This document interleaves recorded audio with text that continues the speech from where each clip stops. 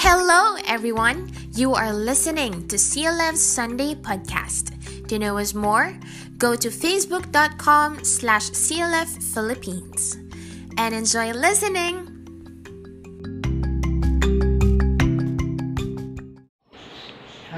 Magandang hapon mga kabataan at magandang hapon sa mga kabataan ng Church of the Living Faith.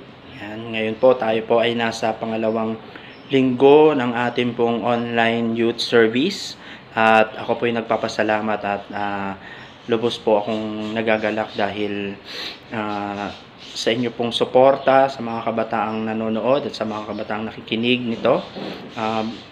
Dalangin ko na patuloy po nating palaging manood ng ating youth service online. Yan. Bago po tayo magsimula, tayo pong lahat ay manalangin. Tayo pong lahat ay pumikit at tayo po ay manalangin sa Panginoon. Hallelujah. Lord, salamat po sa hapong ito, Lord, na dalangin namin sa iyo, Panginoon, na patuloy nyo kaming patnubayan, Panginoon, sa amin pong online service na ito, Lord. Bagamat marami pong mga pangyayari sa buhay namin, O Lord, na hindi po namin inaasahan. Ngunit, Lord, dahil ikaw po ang amin pong Panginoon na amin pong pinagsisilbihan, ikaw pa rin po ang may control, Panginoon, ng lahat po ng mga nangyayari po sa buhay po namin, O Lord. At dalangin po namin, Panginoon, give us, O Lord, the mind setting, O God, na mas lalo po naming alamin at kilalanin ka bilang isang Diyos po namin at bilang isang Ama namin, Panginoon, na lagi pong nakatunghay po sa amin. Salamat po, Lord. Patuloy po namin itinataas sa iyong gawain ito, Lord. At patuloy ko pong dinadalangin sa iyong mga kabataan ng Church of the Living Faith. Kasama po ang kanilang pong mga pamilya, Panginoon. At i-bless niyo po sila, Panginoon.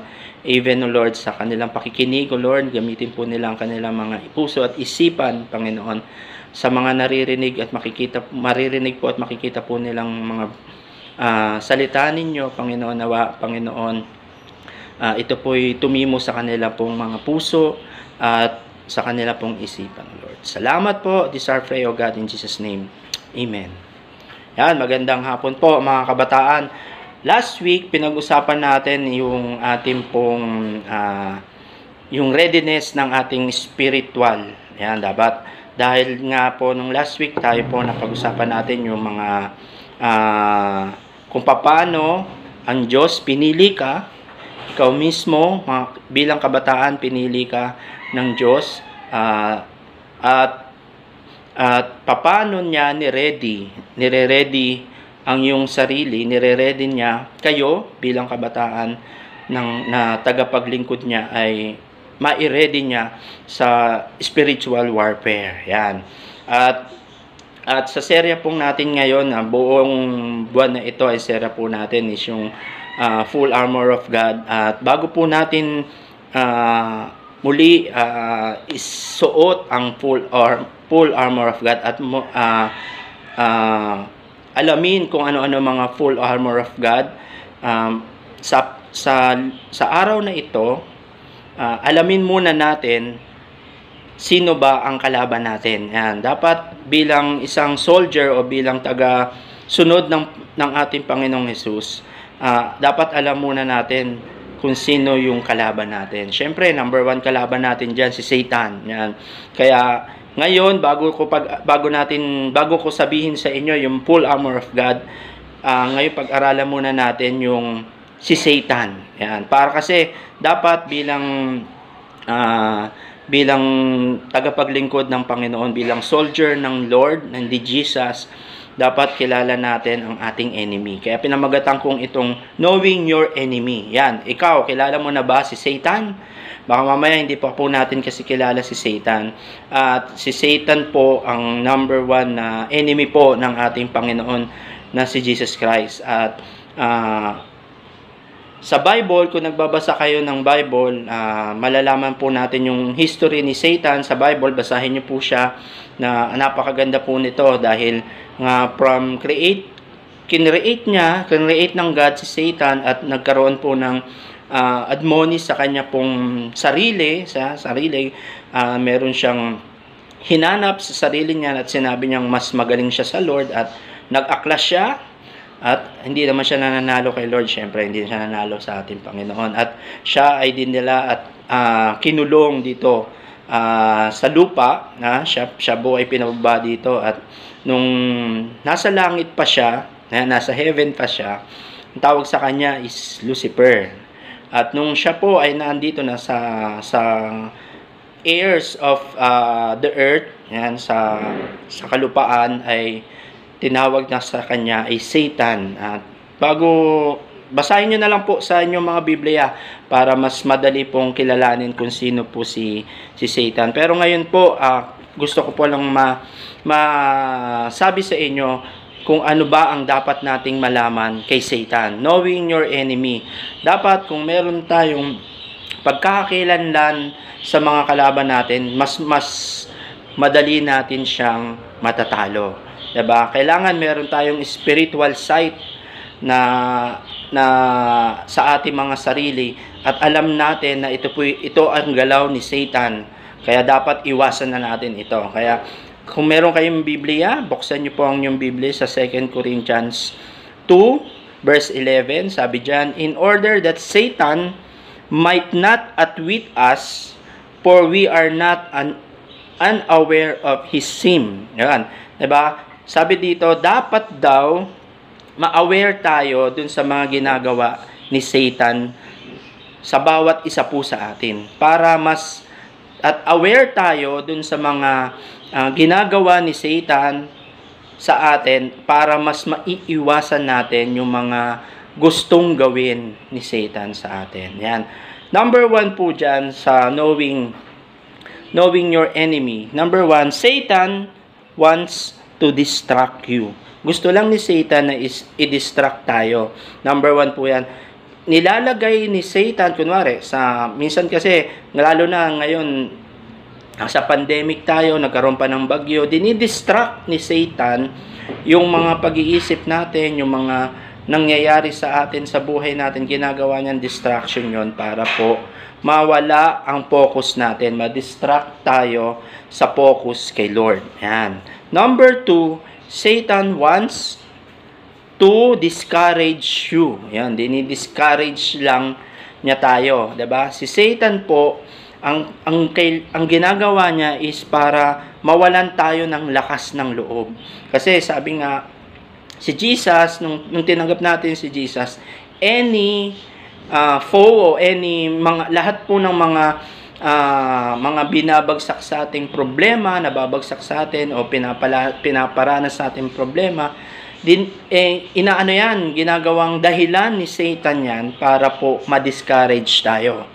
Para mawala yung focus natin kay Lord. Ganun po yon. Kaya dapat alamin natin na si Satan only wants us to be discouraged. Number 3, Satan wants to be discontent. Ayan. Satan wants us to be discontent. Gusto lang ni Satan na hindi tayo maging kontento. Kasi tingnan nyo po, ang mga tao po, may mga pag-iisip yan na kapag meron isang bagay na nakuha nila at nararanasan na nila, gusto nila na magkaroon pa ng mas higit pa doon sa nararanasan nila. Kaya nawawalan ng kakontentuhan yung mga tao, even as yung mga kabataan, nawawalan ng kakontentuhan sila, mga kabataan, mas gusto nila yung mas nakikita nilang mas higit sa kanila. Diba? Kaya Satan wants us to be discontent. Number 4, Satan wants you to be divided. Yan. Si Satan gusto niya lang tayong maging divided. Ano ba yung divided? Yung divided, yung bibigyan niya tayo ng dalawang pag-iisip na, ba't ganon? Binibigyan pa ako ng pagsubok, ba't ganon nangyayari po sa pamilya ko to? Christian naman ako, sumusunod ako kay Jesus Christ, kabataan akong naglilingkod kay Kristo, naglilingkod sa church, ba't nangyayari ito sa buhay ko? Tandaan nyo po, yung mga nangyayari sa buhay natin, ginagawa pong discouragement yan sa atin ni Satan para hindi tayo magpatuloy para ma-divide yung pag-iisip natin, ma-divide yung puso natin sa paglilingkod kay Kristo. Kaya yung mga discouragement na nararanasan natin o yung mga paghihirap na nararanasan natin, yun ang ginagamit ni Satan para ma-divide yung pag-iisip natin, para pumawala yung focus natin sa ating Panginoon at sa ating Diyos. Yan. Number 5, Satan wants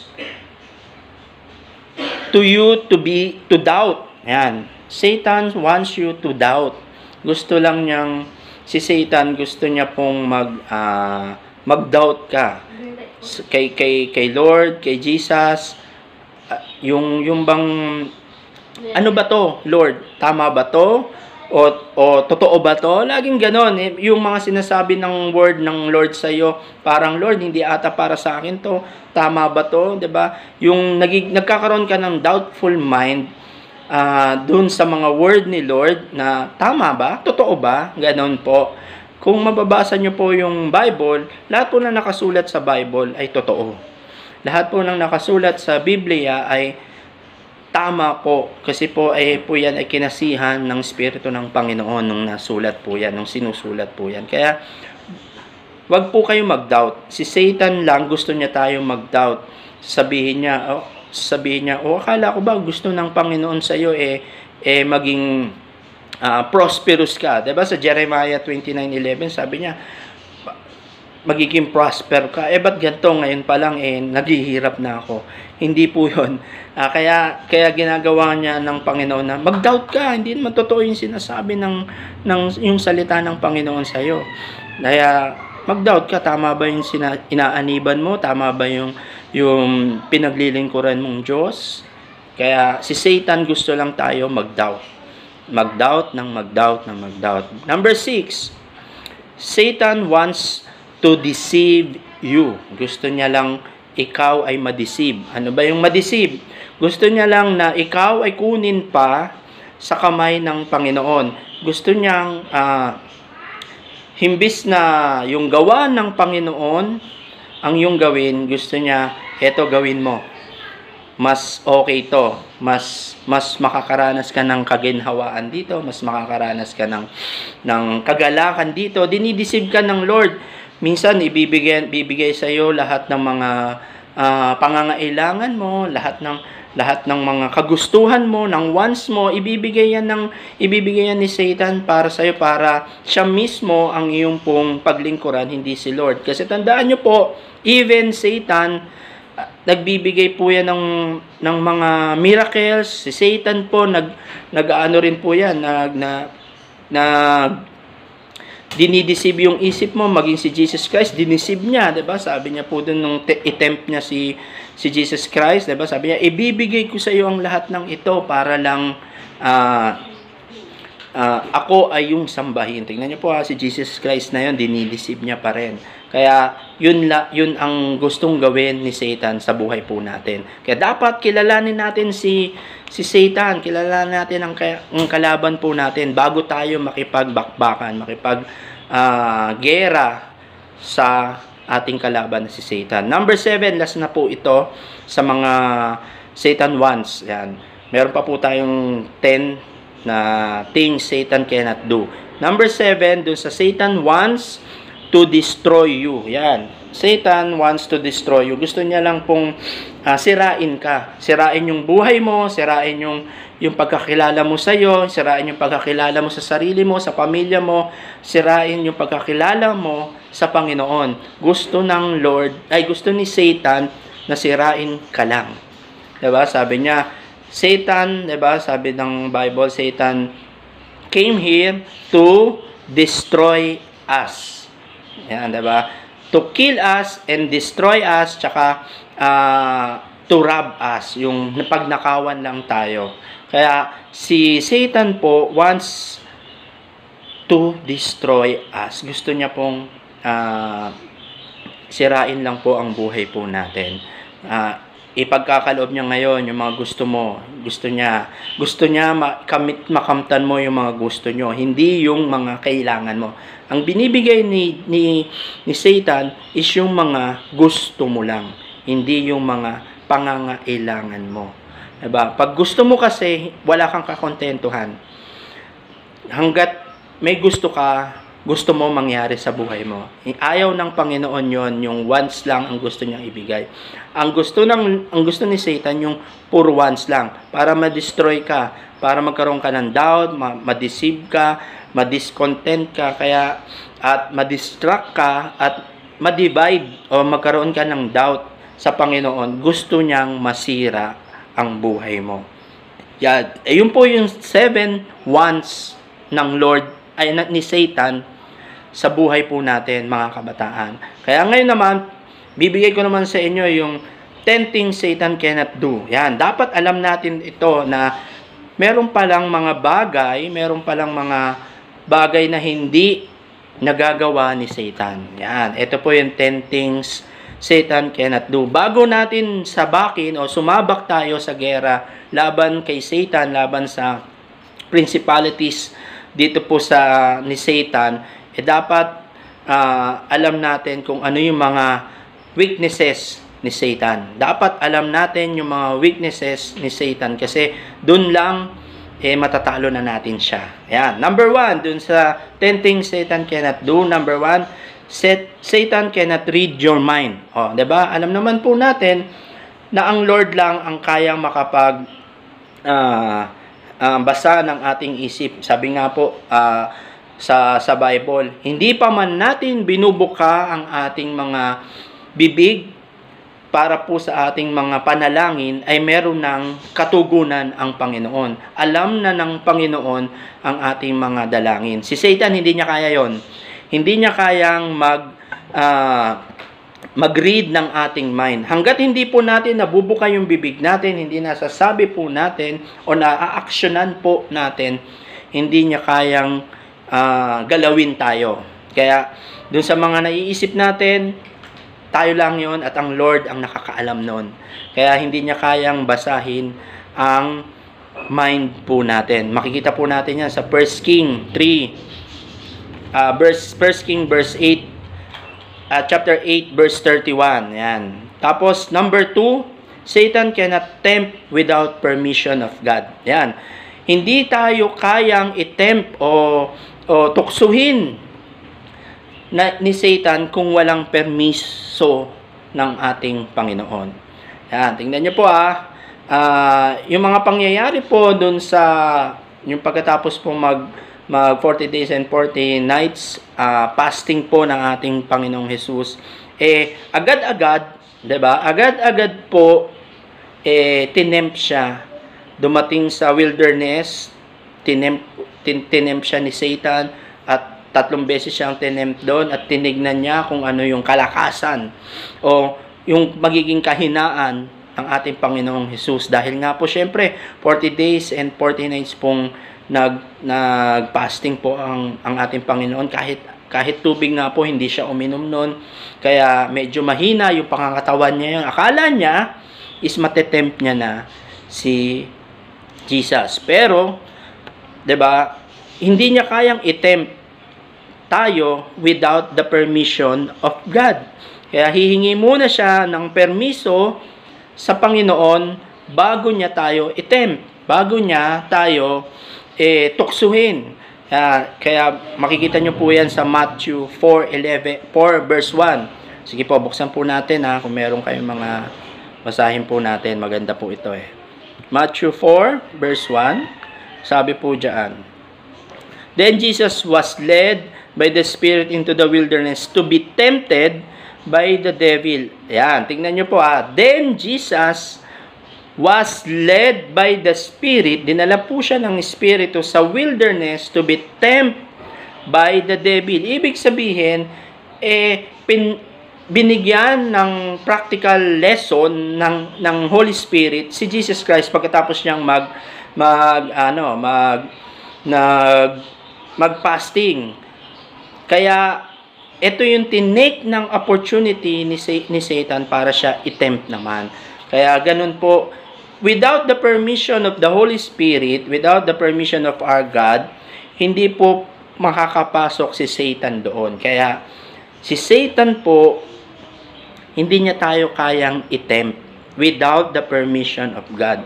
Bakit yung mga tao po natitempt magnakaw, natitempt magsinungaling, natitempt magganto? Kasi nga po, kaya sila natitempt, mga kabataan, ba't nagsisinungaling? Kasi nga po, kasi nagiging kagawian na po natin to. Nagiging tayo na lang po sa sarili po natin, hindi tayo humihingi ng kalakasan sa Panginoon, na iiwas tayo sa temptation ni Satan. Kaya dapat bilang mga Kristiyano, dapat sabi ko nga po, dapat pagising pa lang sa umaga, humihingi ka na ng tulong sa Panginoon na hindi ka itempt para po makagawa ka ng kasalanan. Kaya bilang mga kabataan, dapat ganun ang ginagawa natin para hindi tayo matempt ni Satan, ng devil sa buhay po natin. Yan, yung number 2 po yun. Number 3, Satan cannot force you to sin. Yan. Si Satan po, hindi niya kayang i-force tayo para tayo magkasala. Hindi niya sinasabing, hindi niya tayo ginagawang parang robot na pag pinindot niya, ikaw magkakasala ka. Hindi niya kayang gawin yon na i-force tayo na magkasala tayo. Diba? Hindi niya kayang sabihin na, ikaw ngayong oras na ito, magkakasala ka. Hindi po. Yung pagkakasala natin, ay tayo na po ang gumagawa nun. Hindi po si Satan.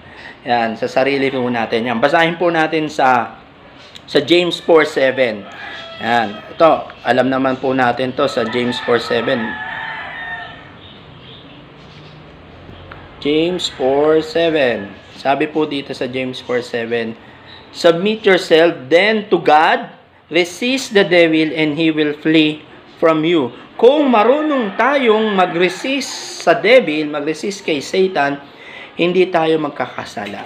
Hindi tayo mapoforce ni Satan na magkasala. Sabi diyan, submit yourself then to God, resist the devil and he will flee from you. Resist, ibig sabihin, tanggihan mo si Satan sa buhay mo para hindi ka magkasala. Kasi kaya nga po tayo nagkakasala kasi ina-absorb natin, binibigyan tayo ng doubt, binibigyan tayo ng discouragement, binibigyan tayo ng kung ano-ano ni Satan. Tinatanggap naman natin, kaya po tayo nagkakasala. Yun po. Kaya yun po yung number 1. Number 4, number 3, Satan cannot force you to sin. Yan. Number 4, Satan cannot inflict pain and sufferings without God's permission. Ayun, ibig sabihin nun, si Satan hindi niya kayang magbigay o bigyan tayo ng sakit, ng sufferings, o yung mga kung ano-anong sakit na ano natin sa sarili po natin without the permission of God.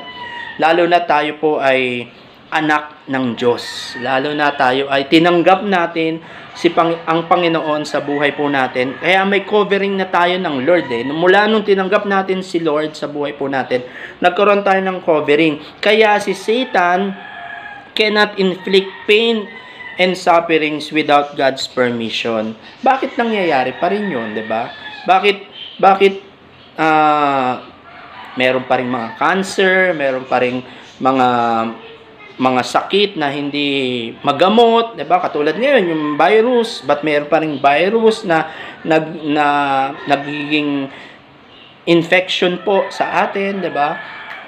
Sabi ng Panginoon dito sa Job 1:2, alam naman po natin yung ano, 'di ba, yung istorya ni Job.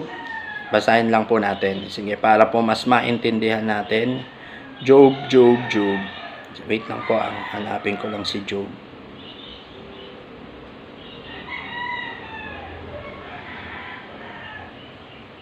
Job 1, chapter 1, verse 2. Sabi dito, he had 7 sons and 3 daughters. Yan. In yung verse 2. Then, verse 3. And then he owned 7,000 sheep, 3,000 camels, 500 yoke of oxen, and 500 donkeys. Ito po yung mga ano ni Job. Yan. Sabi po diyan, and had a large number of servants. He was the greatest man among all and the people of the east. talon po tayo sa verse 12. Sa verse 12 po ng Job. Job chapter 1. The Lord said to Satan, "Very well, then everything he has in your power, but on the man himself, do not lay a finger on him." Yan, 'di ba? Nagpaalam si Satan na i-destroy o i-testing niya yung faith, yung pananampalataya ni Job sa ating Panginoon. Kaya humingi muna ng permiso si Satan kasi nakita niya si Satan, sabi ni Satan kay Lord tungkol kay Job, si Job, kaya ka lang naman niya nananampalataya sa iyo kasi binibigyan mo siya ng masaganang buhay, binibigyan mo siya ng magandang pamilya, lahat ng gusto niya meron siya, lahat ng needs niya meron siya, kaya kanya pinanampalatayahan, kaya nagpupuri yan sa iyo. Subukan mong mawala sa kanya yon lahat. Kaya yon, sabi ni Satan, sabi ni Lord, sige, subukan mo ang aking alagad. Malalaman mo kung gaano siya katapat sa akin. Ayun, kaya nagpaalam si Satan. Kaya tayo, hindi kaya ni Satan na i-inflict tayo ng viruses o ng sakit kung walang permission sa God, kay Lord, si Satan. Kaya, yung mga nangyayari po sa ating sakit ngayon, mga nangyayari ba tayo nagkakaroon ng ubo, ng sipon, sa atin na po yun Tayo na po nagpapabaya sa sarili natin. Kung hindi natin napapabayaan yung sarili natin, hindi naman tayo magkakasakit. Minsan, bakit nagkakaroon ng mga cancer, nagkakaroon ng mga sakit na hindi po, hanggang ngayon, hindi pa po nasusolusyonan yung sakit, 'di ba? Katulad ng cancer, bakit mayroong mga cancer? Samantalang Christian naman siya, ba't na siya nag-cancer? Pastor siya, ba't namatay siya sa cancer?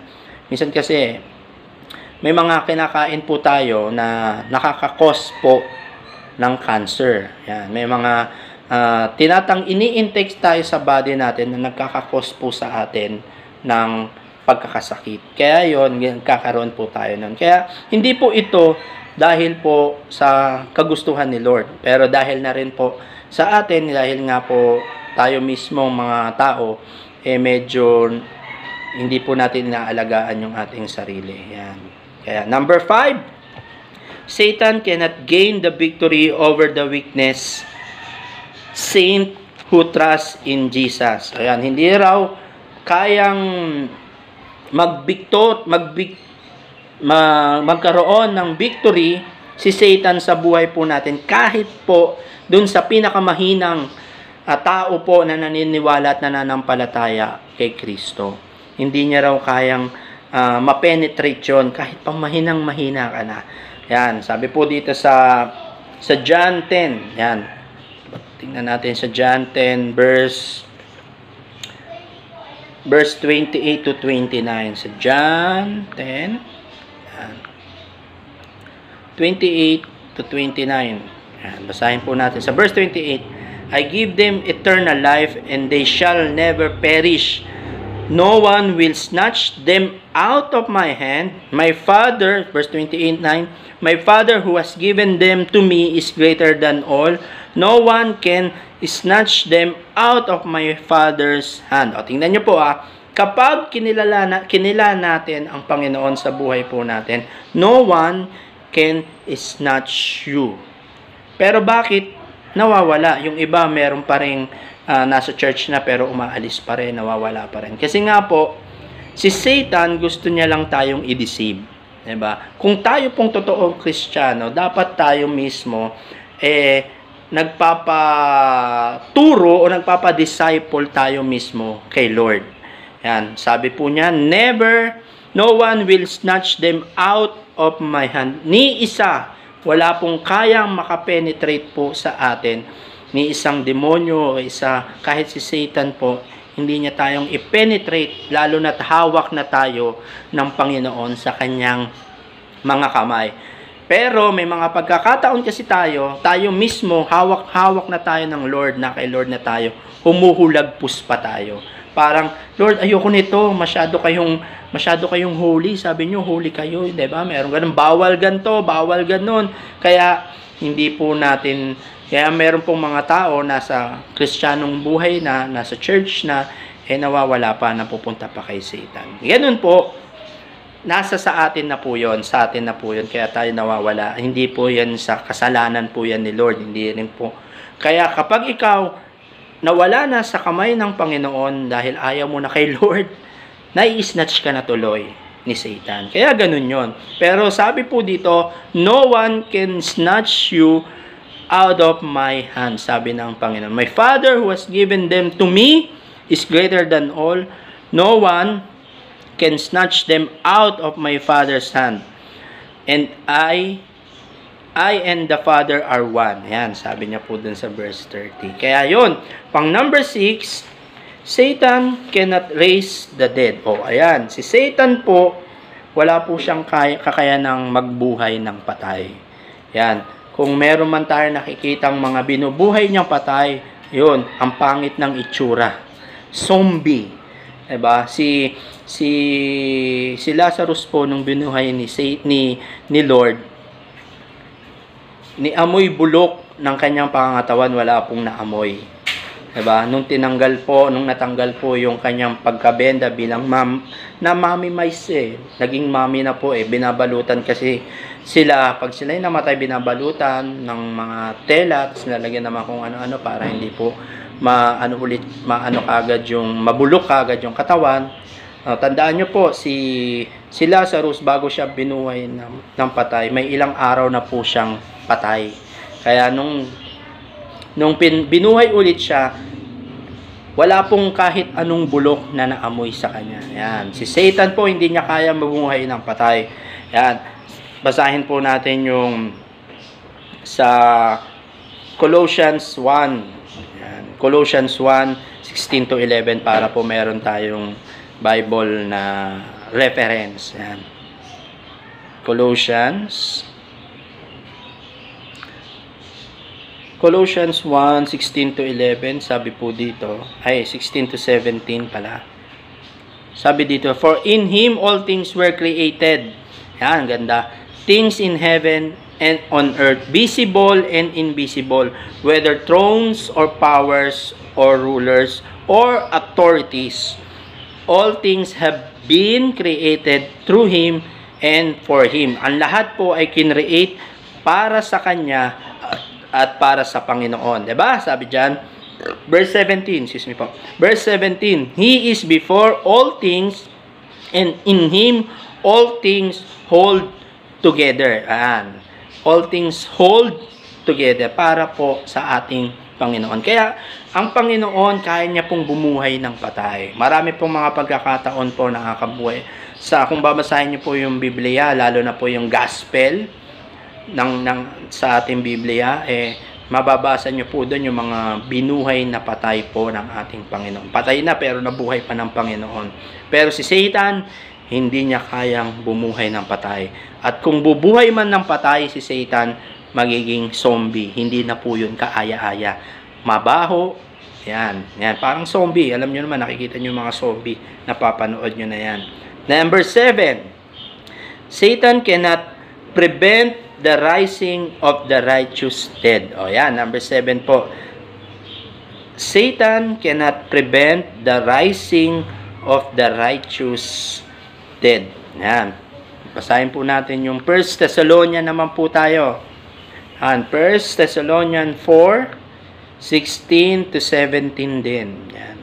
16 to 17. Sabi dyan, for the Lord Himself will come down from heaven with a loud command, with the voice of the archangel, and with the trumpet call of God, and the dead in Christ will first rise. Verse 17, after that he who are still alive and are left will be caught up together with them in the clouds to meet the Lord in the air, and so it will be with the Lord forever. Ayan po yung yung tawag dito, yung sa last days, kalimutan ko tuloy. Ano ba yung tawag doon yung sa last days?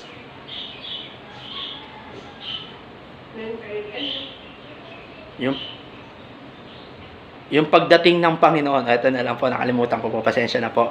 Yung pagdating muli, the second coming of the Lord. Ito po yun. Ito po yung scenario dito na yung sa second coming of the Lord. Ito po yun. Satan cannot prevent the rising of the righteous dead. Hindi niya kayang gawin na buhayin ulit yung mga righteous man and woman of the Lord. Ayan, hindi niya kaya. Ito yung sinasabi, for the Lord himself will come down from heaven with a loud command, with the voice of the archangel, and with the trumpet call of God, and the dead in Christ will rise first. O yun, sila Moses, lahat po ng mga namatay na nananampalataya at sa Panginoon, yan. After that, he who are still alive and are left will be caught up together with them in the clouds to meet the Lord in the air. Etong ganda po ng senaryo, 'di ba?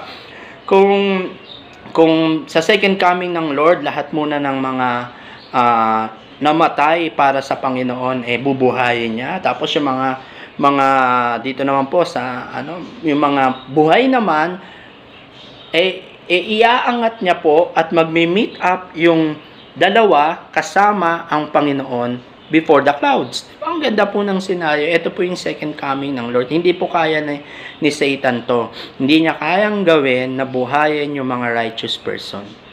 Kasi nga, pag binuhay niya yung righteous person, magiging kalaban niya yun. Hindi niya kayang buhayin. Kaya tayong mga righteous, tayo pong mga tao o yung mga may pananampalataya sa Panginoon, ay meron tayong pag-asa sa Panginoon. Yan, na muli tayo mabubuhay at kasama natin ang Panginoon. Yan. Verse number 8. Satan cannot imitate the second coming of Jesus Christ. Yan. Hindi niya kayang i-imitate yung second coming ng Lord. Hindi niya kaya na, eto na. Marami pong mga magiging bula ang propeta ng Lord. At marami po, ngayon pa lang, sa panahon po natin, mga kabataan, ngayon pa lang, meron ng mga nagsisibol na sila po si Jesus Christ, sila raw po yung pangalawang Jesus Christ, naatasan sila. Alam naman po natin lang yan, 'di ba? Dito lang sa Pilipinas, meron daw dito anak ng Panginoon, siya raw yung son of the God, son of Jesus ay ng Panginoon, siya raw po si, 'di ba? Si Kibuloy, sinasabi niya, siya raw po yung pangalawang anak ng Panginoon. Kaya siya raw po ay anak. Kaya tawag sa kanya the Son of God. 'Di ba po? Kaya yun po, marami pong magiging bulaan na propeta, magiging bulaan na magsasabing sila po ang Panginoon. Kaya ingat po tayo.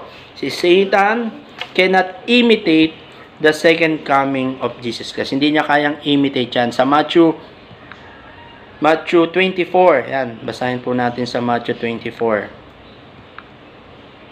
27 to 28. Sabi dito, ang ganda po nito.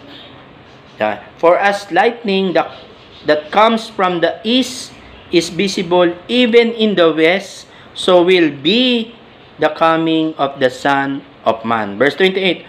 Whether there is a carcass, there the vultures will gather. O, diba po? Kahit ano pang mga circumstances po niyan, hindi po kayang maging balakid sila para po sa second coming ng Lord.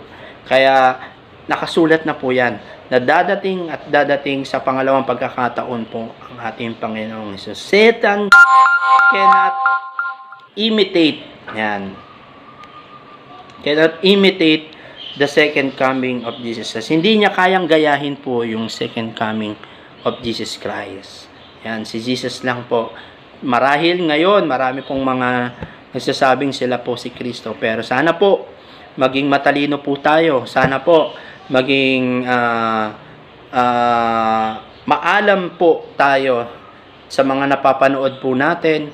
Marami pong mga propeta na magdideceive po sa atin na sila raw po ay sugo ng Panginoon at sumunod lang tayo sa Kanya. Marami pong ganyan, maging sa iba-iba pong bansa, nangyayari po ngayon yan, na dinideceive po tayo ni Satan na eto na raw po yung second coming ng Lord. Okay? Number 9 na tayo. Satan cannot overtake the New Jerusalem after the millennium. Yan, hindi niya kayang i-overtake yung New Jerusalem. Sa Revelation 20, verse 9, sabi po sa Revelation verse 20, verse 9, yan, basahin po natin, saglit lang po. Verse 9, sabi po dyan, they march across the breadth of the earth and surrounded the camp of God's people, the city he loves, but fire came down from heaven and devoured them. Tingnan niyo po ito po yung ginawa ni they march across the breadth of the earth and surrounded the camp of God's people, the city he loves, but fire came down in the heaven and devoured them. Diba? Nung si Satan po, ito yung kwento na pinalibutan nila yung lugar po ng ating Panginoon. Sabi diyan, God's people, the city he loves, yan, pinalibutan. Pero ang Panginoon, but fire came down, parang may kidlat pong dumaan at may apoy pong bumaba from heaven and devoured him. At sila po ay pinuksa. Yan. Satan cannot overtake the New Jerusalem after the millennium. Hindi niya po kayang mag-penetrate doon sa kagustuhan ng Panginoon na magkaroon po ng New Jerusalem. Yan sa buhay po natin, sa ating pong mga tao. Yan, after the millennium. After po ng ating pong mga pag-agaangin po natin yung ibig sabihin nito.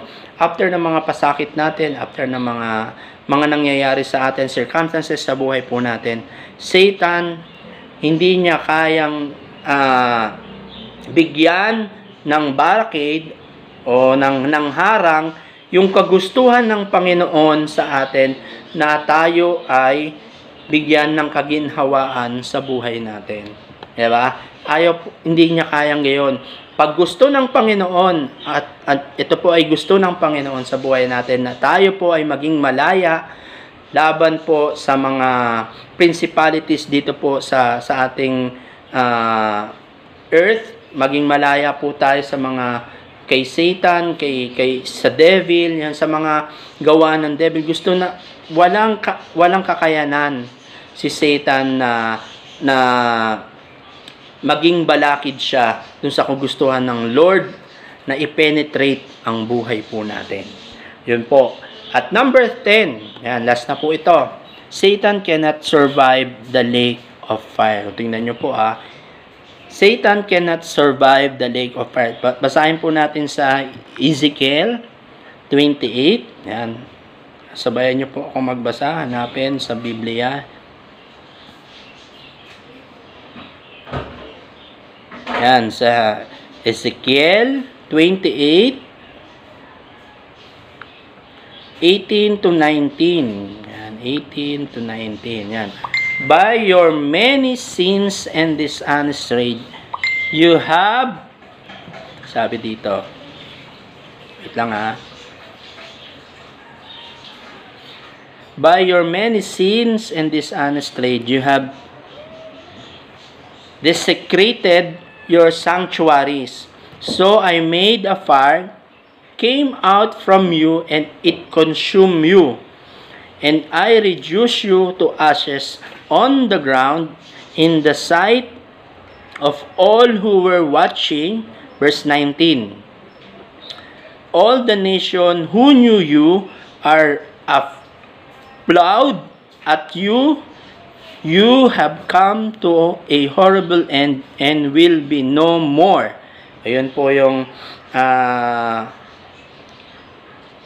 pinagdalhan kay Satan ng Panginoon natin. Satan cannot survive the lake of fire. Tingnan nyo po maski si Satan, ayaw niya doon sa hell. Maski siya na ang gumawa ng hell, yun na yung pangkanyang bahay, pero ayaw niya pa rin doon. Kasi he cannot survive the lake of fire. Hindi niya rin kayang mag-survive doon sa apoy na mismo sa kanya lumabas. Diba? Mismo sa kanya, ayaw niya yon, kaya he cannot survive. Yun po yung mga traits ni Satan. Yan. Ayun po yung 10 bagay na Satan cannot do. Yan. Sana alam na natin to, pagbulay-bulayan natin to, tsaka yung 7 bagay na gusto ni Satan para sa atin. Yun, yung mga nauna kanina, 'di ba? Yung 7 bagay. Yung Satan wants us, ayan. Yun po yun, 7 po yun. Tapos, binigyan ko rin po kayo ng 10 things Satan's cannot do.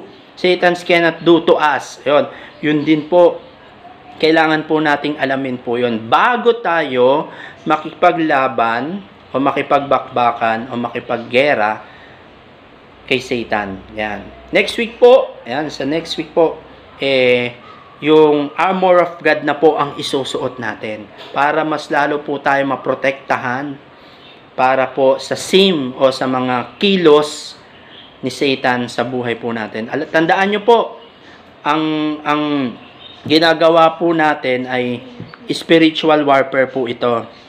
Kaya sabi po dun sa Ephesians 6, basahin lang po, last na po ito, for closing po ito. Ephesians 6 verse 12, sabi po dito, "For our struggle is not against the flesh and blood, but against the rulers, against the authorities, against the power of his dark world, and against the spiritual forces of the evil